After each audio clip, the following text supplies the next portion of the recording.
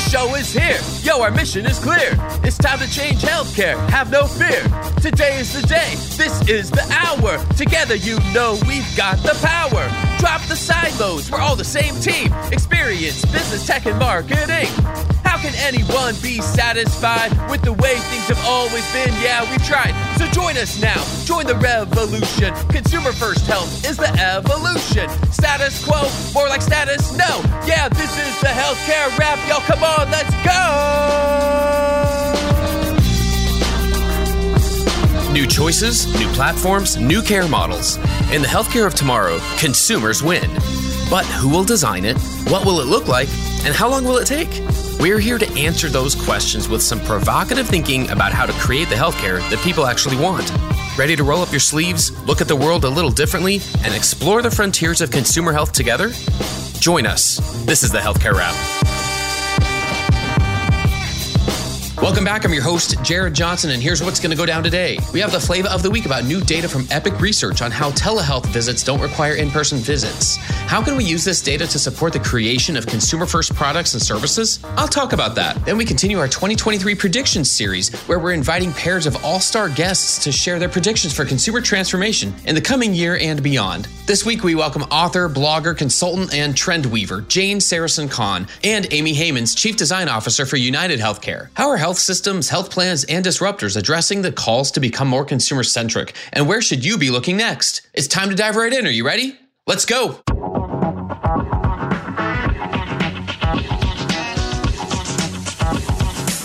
Flavor of the week. Epic's latest research on telehealth visits can help you champion consumer-first health in your organization. On December 13th, Epic Research published a study titled Telehealth Visits Are Unlikely to Require In-Person Follow-Up Within 90 Days. It was a large-scale study of more than 35 million telehealth visits conducted between March 1st, 2020 and May 31st, 2022 to determine the overall rates of telehealth visits by specialty and to identify how often these visits require in-person follow-up within the same specialty. Their conclusion? They found that high follow-up rates were present only in specialties that unavoidably require regular visits with an in-person component for hands-on care such as obstetrics and surgery. Here are their key findings. In nearly every specialty studied, most patients who had a telehealth visit did not require an in-person follow-up appointment in that specialty in the next 3 months. For specialties that required follow-up, the additional visits were likely related to needing additional care, not duplicative care. For example, obstetrics or geriatrics. Mental health and psychiatry had the largest volume of telehealth utilization and some of the lowest rates of needing in-person follow-up.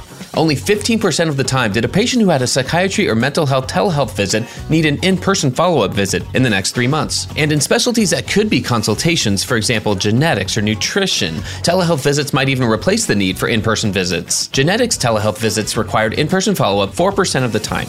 Nutrition telehealth visits required in-person follow-up only 10% of the time. Epic Research had 2 recommended actions as a result. First, healthcare providers should continue to educate policymakers and administrators on the function that telehealth plays as an alternative rather than duplicative and counter. And second, healthcare payers should extend telehealth visit coverage beyond the current waiver to support this method of care delivery and increased healthcare access. What do I think? This type of research is tremendously useful in crafting consumer-first services. I've heard people point to post-pandemic drops in usage and question whether they should keep offering virtual visits at all. So when that happens to you, now you have more data points to share. Not to mention these are by far the biggest data points that I've seen. 35 million telehealth visits from 1,063 hospitals and more than 22,000 clinics. This study was completed by 2 teams that worked independently, each composed of a clinician and research scientist, and the 2 teams came to similar conclusions. Why does this matter? We're in the midst of a time when consumer transformation could be discarded by the wayside if we don't champion it and stay vigilant about continually connecting a better consumer experience with better business and better outcomes. How might you bring a more informed view to the table and become a consumer transformation champion? For starters, you can find a link to the study in the show notes. In the meantime, let's seek out more validated data to support our calls for building and designing consumer-first products and services. That's another way that we'll build the healthcare of tomorrow. And that's the flavor of the week.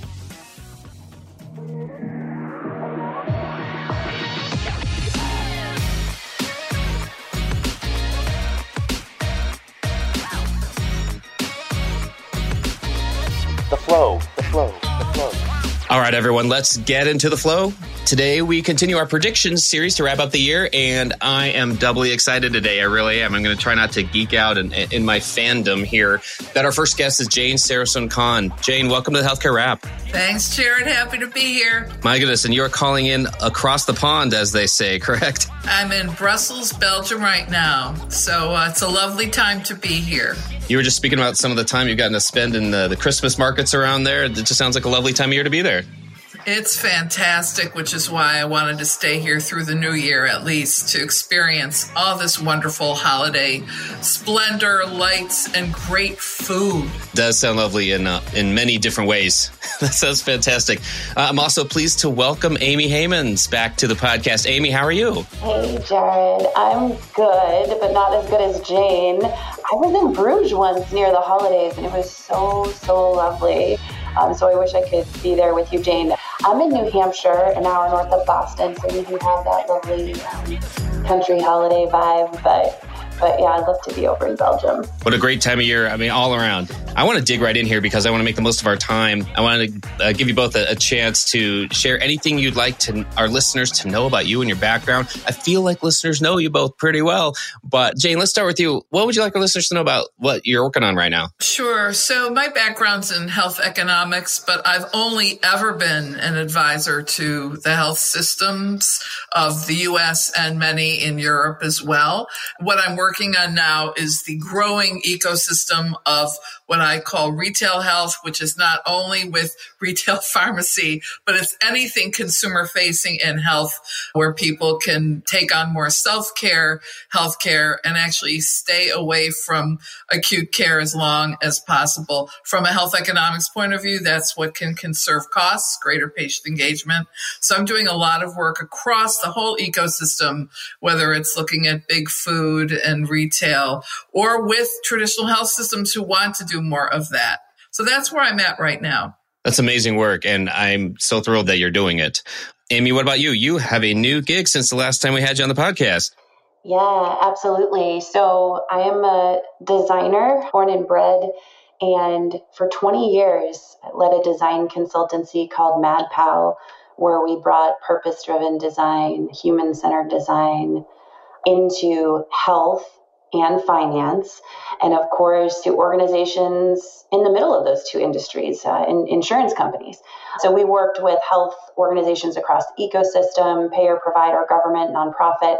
I really enjoyed the work we did with our insurance company clients because I felt that, in a system where folks are left in the middle of a big mess trying to figure things out on their own, that health insurance companies actually have a great opportunity to help bridge some of the gaps and be there for folks when people need someone to kind of guide them through things. So I left MadPow after 20 years, and MadPow's still going strong, but I wanted to pivot my career and start to untangle some of these wicked problems, some of the systemic problems from the inside and make a big impact at scale.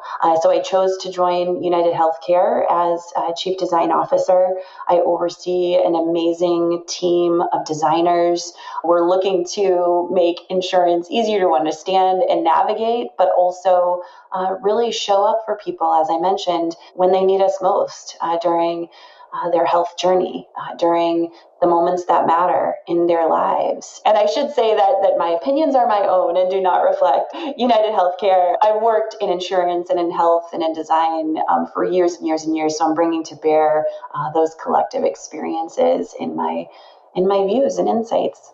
Yeah, more incredibly meaningful work. And I will double down on what you said just there in terms of these being your own opinions here. And I appreciate that because, what it brings is that entire scope of your career in this field and the insights you've gained. So fantastic.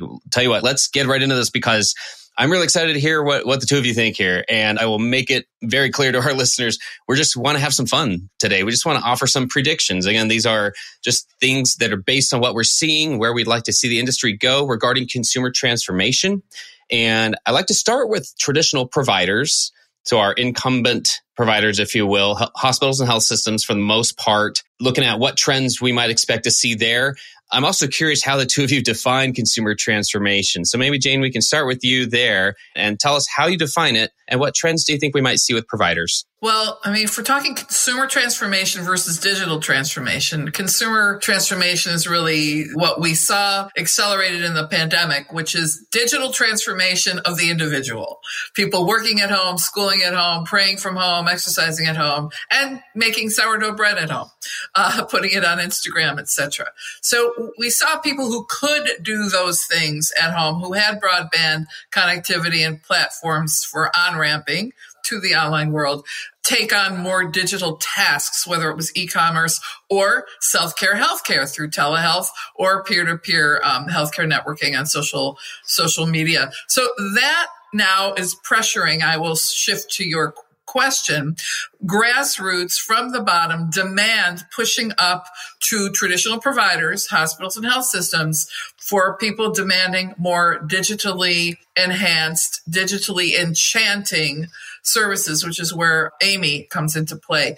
But speaking of the trends facing these hospitals, and the biggest challenge facing hospitals and health systems is that we know from Kaufman Hall's monthly hospital flash reports that hospitals are entering 2023 in financially unwell ways. Around half of U.S. hospitals will start the new year with negative margins, and we have to think about hospital finances if we're talking about digital transformation and what's available in terms of resourcing to invest in addressing patients' demand for enchanting design and digital front doors, quote unquote. I'm also looking at 2023 and hospitals engaging in this, what I've been writing about, the battle royale for primary care. Primary care is where you get patients to enter your system. So we have traditional legacy players, hospitals and health systems, needing to get more ambulatory patients through the door because margins are down in those places, and this is the sweet spot. But on the other hand, the new entrants we'll talk about later are also entering the primary care space. So we have this competition in the middle for that digital first primary care patient. And that's what I see as a key trend entering 2023 for these legacy systems. Downward spiraling profits or flat at best. And then consumers demanding greater digital experiences that are, in Amy's world, enchanting experiences. I'm really latching onto that term, enhanced. Yeah, Amy, what do you think? Yeah, I love the enchanting. I mean, it really speaks to kind of an intuitive engagement and just fluidity and sort of delight. I mean, I think, when looking to 2023, and this is sort of the, eternal challenge that we're up against, there's so much pain to heal, right? There's so much hurt. There are people who are in pain. There are people who are suffering. There are people who are managing chronic conditions. And there's so much work that we need to do to connect folks with the resources, the care, the community, the other human beings, the activity, the understanding that's going to help them to heal, to feel better. But then also, health is interesting because when health isn't present, when you're struggling, it's a number one priority, right? But when your health is okay, quote unquote, it can kind of fade into the background. But we know that, prevention and lifestyle behavior change and looking at sort of how do we manage stress? How do we improve our relationships? How do we ensure that we're getting enough activity, that we're eating, nutritious foods? All of these things are so important and they shape our health, right? So what Jane's working on, she's always working on what's next. So if you ever want to know what's going to happen in healthcare, you just look at what Jane is working on. What she's talking about is so important because it really gets to the clinical experiences that we deliver need to improve, right? Both from a easy to do business with perspective, like seamless experiences and journeys where things are connected and they're as you would expect them to be, modern consumer grade digital experiences, right? But also outside of the clinical realm, how are people managing their health, their conditions, but also their well-being? How are they, making a commitment to meditate or to go get that physical therapy or to walk with a friend or to maybe, eat more vegetables and manage their weight. All of these things people are doing outside of the clinical realm. And so how do we be conscious of that and sort of connect it up so that we're approaching it from a more holistic perspective? Because I think sometimes the system can be a little bit tone deaf, right? We'll only pay attention to 25 to 30% of the things that you care about or the things that you're thinking about or the ways that you go about managing your health. How do we connect it all up? And I think it's really important what she said too about primary care. Primary care is, again, in two ways. You're the sort of center point for how I'm managing my condition and I'm interacting with primary care in that way. Or primary care is a means to prevention. And primary care as a means to prevention only works if somebody shows up. So the opportunity comes into play. How do we help people to achieve their best health in alternative ways that are engaging and enchanting, to Jane's point? And digital health is still a huge opportunity. So I see all this innovation happening in pockets, but the question becomes, how do we connect the people who could benefit with the solutions that from an evidence perspective are effective? There's a lot to that, isn't there? There are a lot of different players involved in those trends you just mentioned. Then we add like another facet or another layer to it, which is all these disruptors and new entrants and all the other terms we use to describe those non-traditional providers who are coming in and just looking at part of that healthcare value chain and saying, we don't have to figure out acute care. We're just going to come in and provide that very specific part of primary care, for instance, and we're going to rock at that and bring that better customer experience.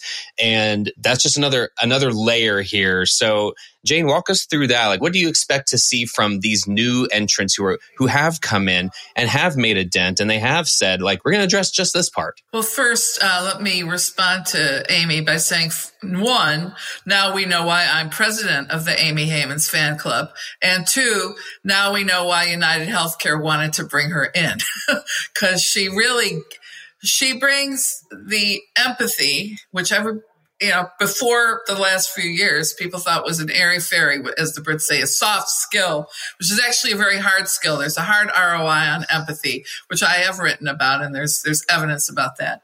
When we look at the new entrants, to segue from empathy and Amy's wonderful discussion there, which I could just listen to for another 30 minutes, the disruptors, quote unquote, are these new entrants. Some of them are actually not so new, but expanding and integrating. So if we think about Walmart as a disruptor, I mean, they've been doing health and beauty for years. And when I looked at some of their numbers, their numbers are hard to get, right, for Walmart. But I mean, it's a huge chunk of their business, health and beauty aisles alone in retail. And then we think about health services and the opportunity for a Walmart or a Dollar General, which is growing in health with a new CMO hired last year and a board of advisors. We're going to see some traction in 2023 with people reaching out to folks who've been underserved in healthcare, people with lower incomes, people with health literacy challenges in terms of language or just, understanding how to read a drug facts label. I will point out that CHPA, the Consumer Healthcare Products Association, announced a collaboration last week with Dollar General. And by the way, these are not clients. When I work with somebody, I will tell you if somebody pays me. But CHPA and Dollar General have a pilot for 8 weeks in Dollar General stores using a QR code connecting people through their smartphones to really easy to understand drug facts labeling to help you figure out what over-the-counter pain medications you should buy, which is a tough area to crack because you can go crazy looking at the choices of pain medications in the store. And if you have high blood pressure, some of these medications could raise your blood pressure. So I love these applications from, quote, disruptors like a Dollar General and Consumer Healthcare Products Association or Walgreens. Looking at 23 and the disruption and the entrance, some of these organizations have huge cash reserves to play with going forward. We've seen big purchases being done in the last few months by CVS Health, by Walgreens, who are really going to resemble more and more what Amy's organization at United Health Group with Optum looks like, where data become a huge asset. Understanding the patient in the way Amy was talking about in terms of nutrition, transportation, the drivers of health, or what I used to call social determinants, now shifting to the phrase drivers of health with the good counsel of Sandro Galea, but in Boston, because the drivers go beyond social determinants. There are things like broadband and access to connectivity and such. So I think we're going to see more health and wellness growth coming out of traditional providers, as I said, moving toward the digital health companies you're mentioning, Jared, those fragmenting tool innovators, some of which are proving out and will need more points of proof in 23, many analysts are saying, but also from companies like big grocery stores that have co-located pharmacy chains. And again, we have the retail data and the pharmacy data, which together can be very powerful. So think of someone taking a statin who goes to buy grapefruit juice, and we know that's contraindicated. How can we get that information in the hand of that grocery shopper, which could avert a health incident or an adverse event? So I see this food as medicine issue coming into play as well in 2023 with disruptors and incumbents coming together. Fantastic. Amy, what do you think? Yeah, I wonder too, the whole concept of neighborhood health, I think the pendulum has swung in the direction of technology, and people, wonder and / worry about the singularity. Is technology going to take control? It already has. And that's a good debate topic. It's like, who's in charge here, right? So the pendulum has swung all the way in the direction of technology, and you could argue that it will continue to, and in many ways that it will. But I think the operating principle of the technology should help us to be more human, not less human. And as technology accelerates, quote unquote, productivity, it enables us to do more things faster. We come to grips with, the sheer limits of our humanity in terms of how much can we see, how much can we do, how much can we be. And so I think that this pendulum swinging back in a period where we have the proliferation of technology, but yet an epidemic of loneliness and isolation and depression. So we're going to see that pendulum start to swing back in the direction of relationships and humanity. And the companies who are able to leverage technology to be able to show up to people, with people in a very human way, are the ones that I feel will win moving forward. And so when they have a brick and mortar footprint, when you hear folks in the retiree segment saying, I just want to go to a place to see people and to talk with them, right? To get out of the house, right? These are some things that technology can help with in some ways. Amazon Alexa and in the caregiver market, folks are installing Amazon Alexa with their aging parents to drop in and say hello and check in. So technology can help in a way, but it doesn't sort of give us from a fulfillment perspective and from a complete opportunity perspective what these human to human relationships do, right? And so I think we need to be very conscious of that and design for it. And so to Jane's point, retail health, neighborhood health, human connection, getting to the heart of the matter, right? So enough with operating on the superficial level, getting to the core of what people are really struggling with and showing up for them there. That's prevention, right? I love the quote by Desmond Tutu, and we spent a lot of time pulling people out of the river instead of going upstream and trying to figure out why they fell in and stopping them from falling in, right? I'm probably butchering their quote, but the premise is, let's focus on what people truly need, the people, the humans at the end of it. And so, yeah, I plus one. And by the way, Jean, I'm the president of your fan club. So, there. So let's see, let's add one more layer here yet. And Amy, we can start with you on this one. That's health plans. What can we expect there? And again, we'll reinforce the fact, this is Amy speaking, not on behalf of United or anything, but just anything that's come up or anything that you expect that we'll see. Yeah, from again, some major trends, right? The connectivity, connecting people with other people, connecting people with information, connecting people with resources, and starting to delve, expand the purview outside of the clinical. So mastering sort of what folks expect out of us clearly, but then, stepping beyond that to really extend the relationship and the social contract that we have with people. So I think there's enormous opportunity to help people navigate the health system and to achieve better health by really catering to what they really want and need. And that's philosophical by nature, but that's one thing that I'm thinking really deeply about actually is ethics and moral philosophy. Our clinicians and caregivers take the Hippocratic Oath. What's our oath as people who are working in the health system, as designers, as engineers, as marketers? What's our commitment? And how do we translate ethics and moral philosophy? Do no harm, treating people with dignity. How do we translate those things into principles that can guide us so that we can say, okay, let's reduce harm. What harm are we doing? Okay, what harm could this decision, this solution actually have downstream? What are the cascading impacts? I've been getting a lot more into futures thinking and speculative foresight.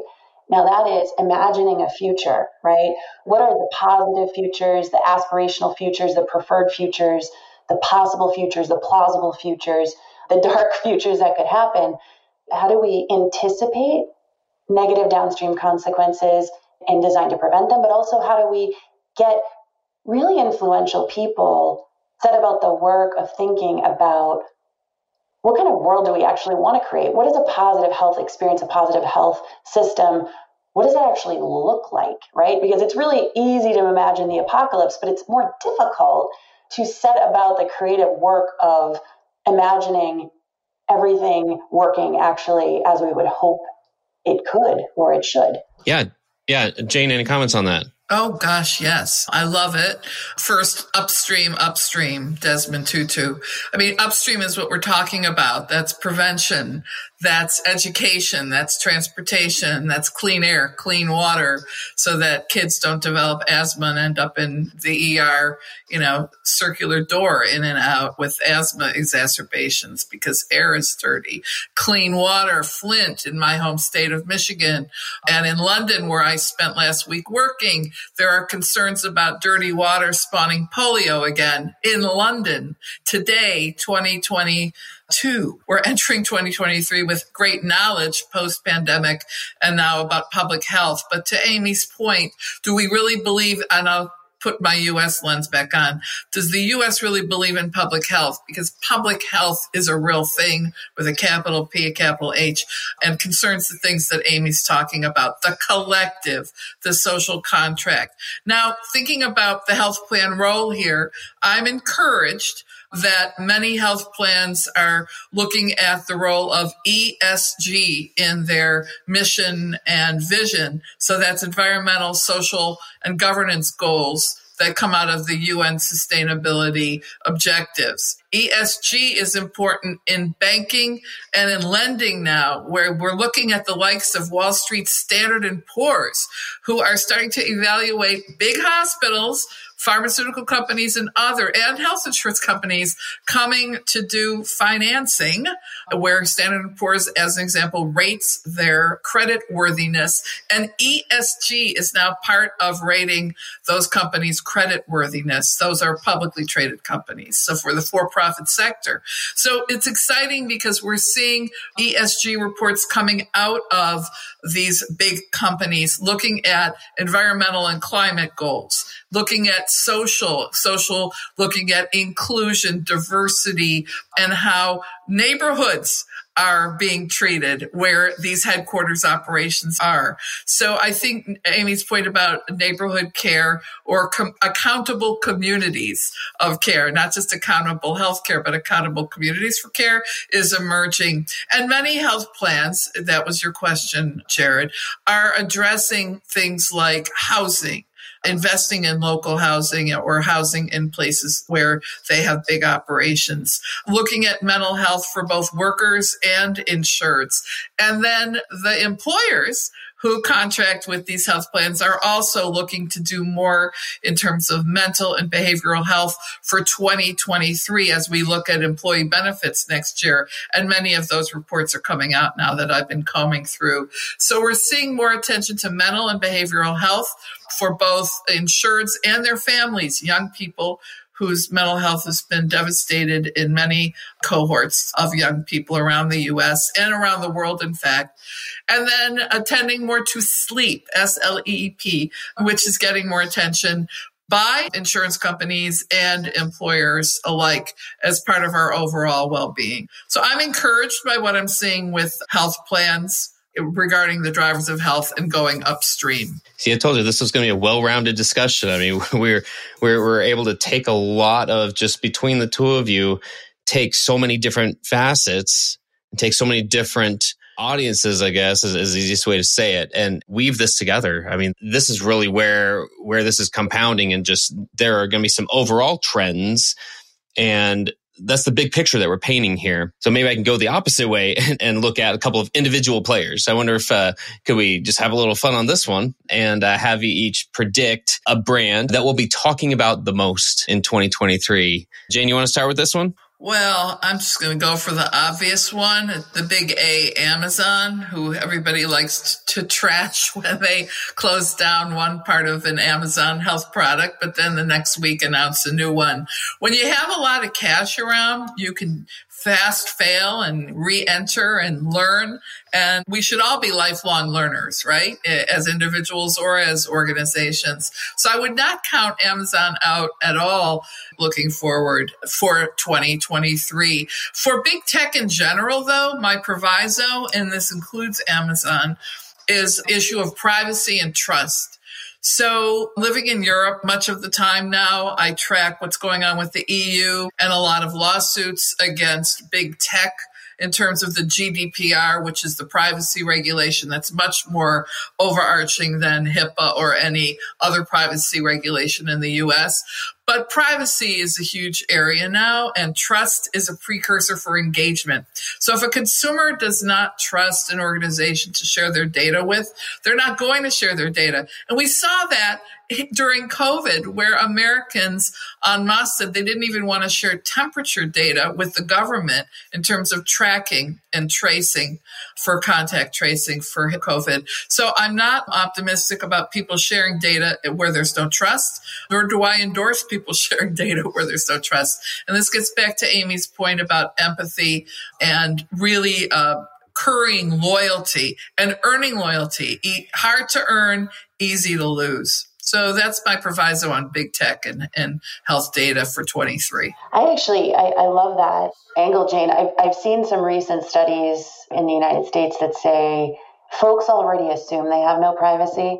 And in the context of asking me for more personal data, yeah, sure, I'll give it to you. Hope that you don't use it for bad intent, but give me something out of it, right? So if you're going to take, at least help me better understand myself or connect me with better information, or, let there be some sort of payoff. I'm actually interested in, every time I hear from Jane, I learn from her, and just thinking, I'd love to just ask one question, if that's okay, Jared, to Jane about value-based care and, monetizing prevention as opposed to health. I think all the trends we're talking about are kind of pointed in that direction, but I'm wondering, from a health economics perspective, is the picture becoming so blatantly obvious that it gives you hope that we could truly start to move in that direction? What are you seeing there? Yeah, I think we are at this pivot point for value-based care, which, we've been forecasting for 20 years probably. But the fact is, in a downward economy, even though for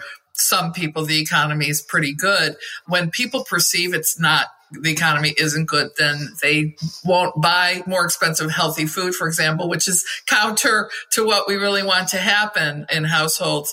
I'm hopeful value-based care is getting traction, and we're seeing more going beyond pilots for it in certain metropolitan markets in the U.S. A lot of this depends on the employer markets we're looking at in very specific areas of the country, like Seattle or Miami, where markets where there's an active managed Medicaid population or Medicare Advantage, which has incentives to prescribe healthy food, right? Vegetable and fruit prescriptions in Medicaid, where people will also maybe qualify for SNAP benefits for food. So we're seeing that when there's a value-based plan in place, there's an incentive to adopt evidence-based digital health tools, food programs, transportation programs, mental health programs, etc. There's an article I am urging everyone to read, which is not new, from JAMA, which may be behind a paywall. So people should get in touch with me to get a hold of this article if you can't get it. It was written in, I think, 2015 or 16, October, but it was called Value-Based Payments Require Valuing What Matters to Patients. And Amy hinted at this a moment ago when she said, what are the values of people? We have to know, if you're a person from the Hispanic community, that you may be cooking with certain kinds of fats, which some people at the Cardiology Association might not want us to eat. Well, that's too bad. People are going to cook the way they cook. So how can we adapt recipes that are still tasty and culturally relevant to us and enjoyable and still healthy? And that is doable. I've worked with a clinic in my hometown and outside of Philadelphia with a Latina physician to work with local folks who didn't know how to grow vegetables in the garden and herbs and things. And she's reversed potentially type 2 diabetes for many patients. So this stuff is doable with the value-based payment and promise in mind. And Amy, I am hopeful that in 23, we're going to see more of that traction, because there isn't enough money to sustain the way we do things, the way we have in volume-based payment anymore. This has been amazing. I'm going to wrap us with one question, because I think it gets us to the heart of kind of what is all this for, right? If I take a step back and say, how can some of these trends lead to a different place, a better place for a majority of people? And that's just thinking like, what is the net result of these trends? Where do we hope it gets us as an industry and broader as a society? So, I'm thinking in a short-term window, like the next 12 months, but maybe we also think about beyond that. So, Amy, let's start with you, and then Jane, you can wrap us up on this one. I love the question, Jared. I mean, I've been working with health insurance companies for the past 15 years. And some of the problems that we were trying to solve back then, we still haven't solved. We've made big strides, but these are eternal challenges. I mean, just the labeling of the U.S. Department of Health and Human Services, the desire to have health, to care for oneself, to care for one's family. It's part of the human quest. So it's a problem, quote unquote, that's never solved. It's an opportunity that's never truly reached. It's an eternal quest that we get better and better at. And I think in the desire for solutions, sometimes we can miss that the real solution is how we do things, the process, the people, and that how, which I believe fundamentally should be human-centered, participatory, inclusive, designing with people as opposed to for people. That approach will yield us myriad wonderful, enchanting solutions as we move into the future. But, our work here is never done. And I do marvel, though, at the things that we are seeing and the achievements that we have made. I mean, we sort of need to celebrate our wins in order to not go crazy, right? In the health system, because it can feel like, oh my gosh, there's so much work to be done. It's overwhelming. It's daunting. But through process and inclusion, I think we can make a big dent in the universe. Yeah, I'll tag on to that because I live this bi-continental life between the U.S. and Europe. When I'm in Europe, I'm considered what's called a health citizen. I have a passport from Italy, which means I'm a citizen of the European Union, which doesn't include the UK anymore, of course, post-Brexit, but it does include lots of other countries. And in Europe, they call people who live in the EU health citizens for a reason. People will have universal access to healthcare at a level. Everybody has access to it. Also, every citizen in the EU is covered by the GDPR privacy law. When I think about the concept of health citizenship in the U.S., which is something I've been spending a lot of time on as well, looking at how do we scale health access to everyone. Interestingly enough, the latest survey from UPMC, Center for Connected Health, CLAS, and Nokia, which I just wrote about in my blog, that survey of health system leaders found that the number one challenge they believe, these are health system leaders, believe digital health can help solve is patient access. We can scale care to where people live, work, play, pray, learn, and shop. I've extended the live, work, play, and pray to learn and shop because people are, accessing care in retail formats closer to home and at home. So I'm really hopeful that digital health can help us scale these things. But I fear that we're putting too much pressure on the healthcare system to provide what is really public sector policy for food, for transportation, for, as I talked about earlier, clean air, clean water. And I think as health citizens, we all have the responsibility to vote when we can vote in elections, but we also must vote for health being baked into all policies across the board. And I am hopeful that in the post-pandemic era, more people understand and are connecting the dots between public health and personal health and the power of the collective, because what affects one person affects everybody, as it turns out. That's how viruses work. So I'm hopeful we have learnings that we can leverage to move forward for everybody's health citizenship, all included, not just most, Jared, but everybody. So that's my holy grail. Well, thanks so much for giving us so much to think about. And that will do it for this episode. We're going to keep an eye on these trends and we'll see how everything plays out this coming year. But you've given us so much to keep an eye on. I've had the pleasure of speaking with Jane Sarasohn-Kahn and Amy Heymans. Thank you both so much for joining us today. Thank you. Thanks, Jared. Thanks for tuning in. If you like what you heard, please spread the word. Tell your colleagues to tune in for all the awesomeness, then leave a review on Apple, Spotify, or wherever you listen. This show is produced by Shift Forward Health, the channel for changemakers. Subscribe to Shift Forward Health on your favorite podcast app, and you'll be subscribed to our entire library of shows. See our full lineup at shiftforwardhealth.com. One subscription, all the podcasts you need, and it's all for free. And remember, we might have a lot of work to do in healthcare, but we'll get there faster together. Thanks again.